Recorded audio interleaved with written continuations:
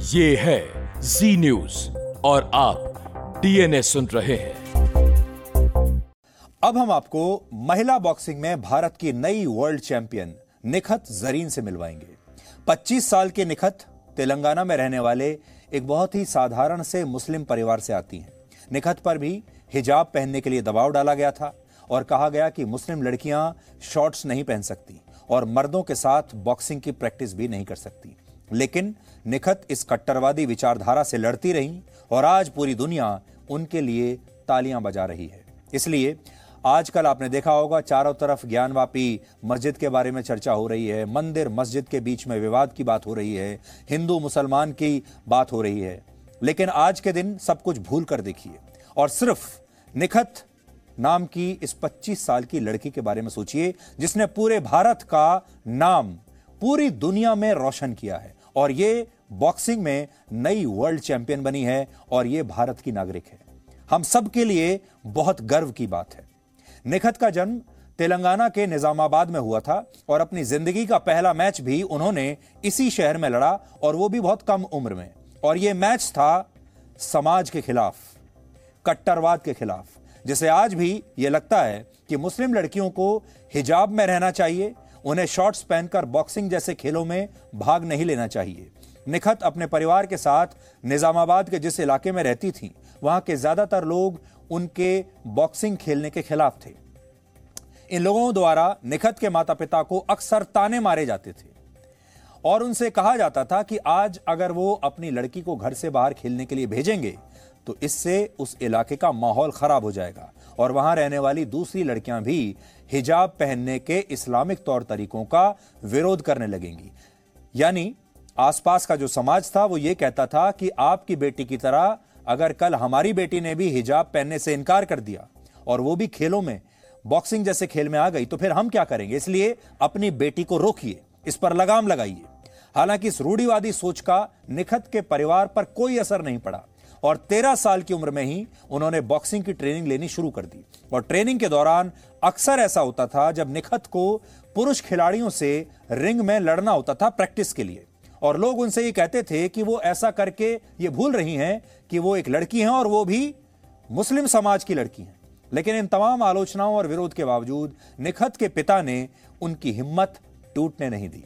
भारत में आज भी अगर लोगों को मौका मिल जाए तो वो ऑफिस जाने के बजाय वर्क फ्रॉम होम करना पसंद करते हैं। अपनी जाति और पदों का विज्ञापन अपनी गाड़ी पर चिपका कर चलते हैं और जब जीवन में जरा सी परेशानी आती है तो ये तमाम लोग अपनी किस्मत को दोष देने लगते हैं या कहते हैं कि हमारे खिलाफ तो राजनीति हो गई, और कहते हैं उनकी किस्मत में शायद था ही नहीं कि वो कुछ कर पाए। लेकिन निखत की कहानी बताती है सफलता केवल एक राउंड जीतने से नहीं मिलती, बल्कि इसके लिए आपको बहुत संघर्ष करना पड़ता है और एक के बाद एक लगातार जीवन के जो राउंड आते जाते हैं, हर राउंड में आपको विजयी होना होता है। निखत जरीन ने वर्ष 2018 के बाद टर्की में हुई विमेंस वर्ल्ड बॉक्सिंग चैंपियनशिप में गोल्ड मेडल जीता है। आप कह सकते हैं कि वो अब वर्ल्ड चैंपियन है। इससे पहले भारत की ही एक और स्टार बॉक्सर मैरी कॉम ने यह मेडल जीतकर भारत का मान बढ़ाया था। मैरी कॉम भी यह मेडल जीत चुकी हैं। हालांकि बहुत कम लोग ये जानते होंगे कि एक समय में जब मैरी कॉम से एक प्रेस कॉन्फ्रेंस में यह पूछा गया कि क्या वो निखत जरीन के बारे में कुछ कहना चाहती हैं, तो मैरी कॉम ने उस पत्रकार से पूछ लिया कि निखत जरीन कौन है। असल में मैरी कॉम का जो भाव था वो ये था कि ये निखत जरीन है कौन, मैं तो इसे जानती भी नहीं। इसके पीछे कहानी है बड़ी दिलचस्प। असल में पिछले साल हुए टोक्यो ओलंपिक्स के लिए मैरी कॉम को बिना ट्रायल के ही टीम में सेलेक्ट कर लिया गया था। लेकिन जब निखत ने इसका विरोध किया और कहा कि ट्रायल होना चाहिए और ट्रायल में जो जीते वो ओलंपिक्स में खेले, तो फिर मैरी कॉम को ट्रायल में खेलने के लिए मजबूर होना पड़ा। और यह ट्रायल था मैरी कॉम और निखत जरीन के बीच। दोनों में से जो जीत जाता वो टोक्यो ओलंपिक्स में भाग लेता। लेकिन उस मैच में मैरी कॉम ने निखत जरीन को हरा दिया और इस जीत के बाद वो इतनी नाराज हुई निखत से कि उन्होंने निखत से हाथ मिलाने से भी इनकार कर दिया था। लेकिन आज पूरी दुनिया निखत के लिए तालियां बजा रही है और कमबैक कैसे किया जाता है ये निखत ने पूरी दुनिया को बता दिया। इस महिला बॉक्सर की कहानी से आज आप ये सीख सकते हैं कि सफलता के लिए बड़ा मकान नहीं, बड़ा मुकाम हासिल करने का इरादा होना चाहिए, जो इस खिलाड़ी के पास था। और उसने अपने इन इरादों के बीच ना तो धर्म को आने दिया और ना ही कट्टरवाद को चुनौती बनने दिया। खास तौर पर आज ये खबर हम हमारे देश की लड़कियों के लिए दिखा रहे हैं, महिलाओं के लिए दिखा रहे हैं, ताकि वो अपनी इस ताकत को पहचान सके।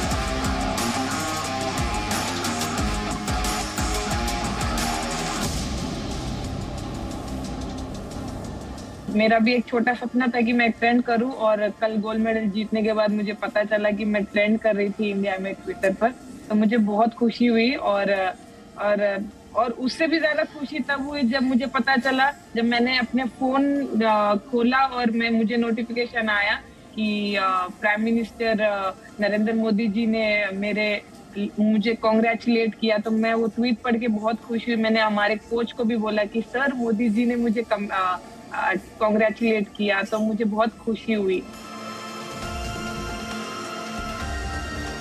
आसानी से तो जिंदगी में कुछ मिलता नहीं है, आपको उसके लिए आपको मेहनत बहुत करनी होती है।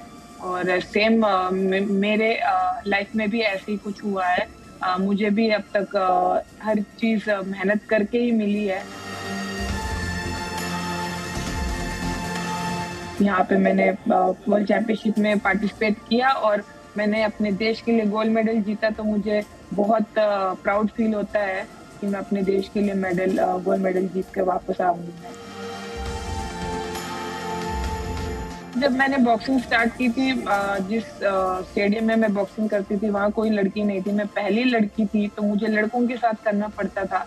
तो स्टार्टिंग में मुझे बहुत लड़कों की मार भी पड़ी है, और बट मैंने कभी हार नहीं मानी है। अब बॉक्सिंग का कॉस्ट्यूम में आपको स्लीवलेस पहनना होता है और शॉर्ट्स पहनना होता है। तो बट जब मैं बॉक्सिंग करती थी, तो जब सोसाइटी को पता चला कि कि मुझे मतलब ऐसे कपड़े पहनना पड़ता है, तो मेरे पास तो नहीं, बट मेरे पापा के पास जाके बोलते थे कुछ लोग कि अपनी बेटी को ऐसे स्पोर्ट्स में क्यों डाला है, वो भी ऐसे बॉक्सिंग जैसे गेम में, जहाँ मर्दों मतलब मेन डोमिनेटिंग गेम है वो, और अगर वहाँ पे उसको मार लग जाएगा, हाथ पैर टूट जाएगा, तो उससे शादी कौन करेगा, ये सब। बट मेरे पापा भी खुद एक एथलीट रह चुके हैं, तो उनको पता है कि स्पोर्ट्स लाइफ, एथलीट लाइफ कैसी होती है। तो उन्होंने मुझे हमेशा से एक ही बात कही है कि आप मेहनत करते रहो और अपने गोल पर फोकस रखो, बाकी सारी चीजों पे आप ध्यान मत दो, बाकी मैं हैंडल कर लूंगा, आप बस मेडल मारो, फिर कल यही लोग आएंगे आपके पास और आपको मुबारकबाद देंगे और आपके साथ फोटो लेने आएंगे। तो वही मेरे पापा की लाइन्स मुझे याद आती है, और वही चीज हमेशा मुझे लाइफ में आगे बढ़ने के लिए पुश करती है। मेरे तरफ से तो यही कोशिश रहेगी कि मैं जितना हो सके उन पेरेंट्स की सोच बदल सकूं, जो सोचते हैं कि लड़कियां बस घर में बैठने लायक है और लड़कियां कुछ कर नहीं सकती है। तो मैं अपने मेडल जीतकर अपने गेम के थ्रू मैं उनको बस एक एग्जाम्पल बन सकती हूँ मैं।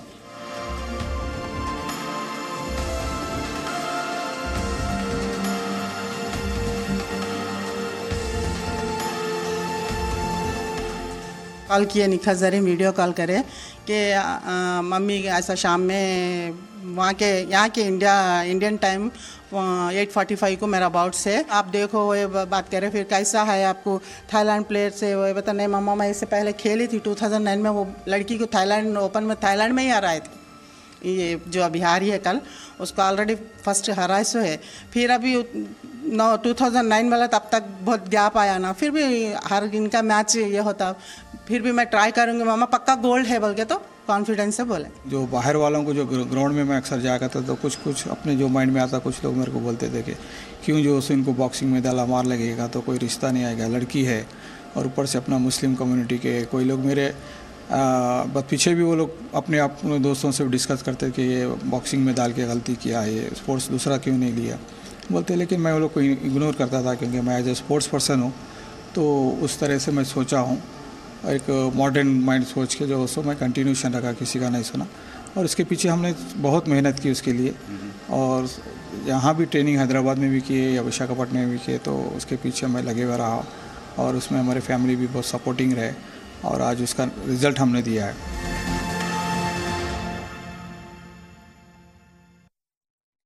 बॉक्सिंग में वर्ल्ड चैंपियन बनना बहुत बड़ी बात है, और वर्ल्ड चैंपियन बॉक्सिंग में बनने के लिए ना तो मंदिर में बनकर कोई वर्ल्ड चैंपियन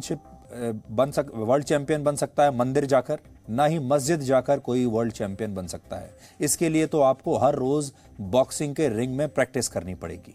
न मंदिर जाने से होगा, न मस्जिद जाने से होगा, परिश्रम करने से होगा। जो यहां आप तस्वीर में देख रहे हैं, हर रोज बिना रुके ऐसी प्रैक्टिस करने से होगा, इस परिश्रम से होगा। इसलिए आज पूरे देश में जो विवाद चल रहा है, उस विवाद पर भी आज की जो खबर है ये एक टिप्पणी करती है। और दूसरी बहुत बड़ी बात वो ये है कि अब अगर आज मान लीजिए, कल्पना कीजिए, अगर निखत भी हिजाब पहनने की जिद करती, जैसे हमारे देश में कर्नाटक की कई लड़कियों ने यह जिद की कि वो स्कूल तभी जाएंगी जब वो उन्हें हिजाब पहनने की इजाजत मिलेगी, वो परीक्षा तभी देंगी जब हिजाब पहनने की इजाजत मिलेगी, यानी हिजाब पहनकर ही वो परीक्षा देंगी, नहीं तो नहीं देंगी। अब सोचिए अगर निखत भी ये कहती कि वो तो बॉक्सिंग रिंग में हिजाब पहनकर ही जाएगी, नहीं तो नहीं खेलेगी, तो क्या होता? तो क्या वो आज वर्ल्ड चैंपियन बन पाती? अगर निखत के मां बाप, उनका परिवार उन पर यह दबाव डालता कि नहीं, आपको हर समय बुर्का पहनना है या हर समय आपको हिजाब पहनना है, और इस तरह बॉक्सिंग करने की इजाजत इस्लाम नहीं देता, और कट्टरवादी जो लोग हैं आसपास के वो हमारा मजाक उड़ा रहे हैं, तब क्या भारत को ये वर्ल्ड चैंपियन मिलती? उन्होंने कट्टरवाद के खिलाफ लड़ाई लड़ी और अंतर्राष्ट्रीय स्तर पर भारत का मान बढ़ाया, भारत की इज्जत बढ़ाई। आपकी और हमारी इज्जत आज निखत ने बढ़ाई है। इसमें आप भी शामिल हैं, इसमें हम भी शामिल हैं, इसमें इस देश में कोई किसी भी धर्म को मानता हो, इस देश का हर नागरिक आज निखत पर गर्व करेगा। इसीलिए आज आप सबको निखत जैसे बच्चों पर, उनके जैसे खिलाड़ियों पर और उनके परिवारों पर और उनके माँ बाप पर आज आपको गर्व करना चाहिए। और इस देश में और जो ऐसे माँ बाप हैं, ऐसे जो परिवार हैं जो कट्टरवादी सोच रखते हैं, जो अपने घर में बच्चों को इसी सोच की वजह से आगे नहीं बढ़ने दे रहे हैं, उनसे भी आज हम ये अपील करना चाहेंगे कि इस परिवार से सीखिए।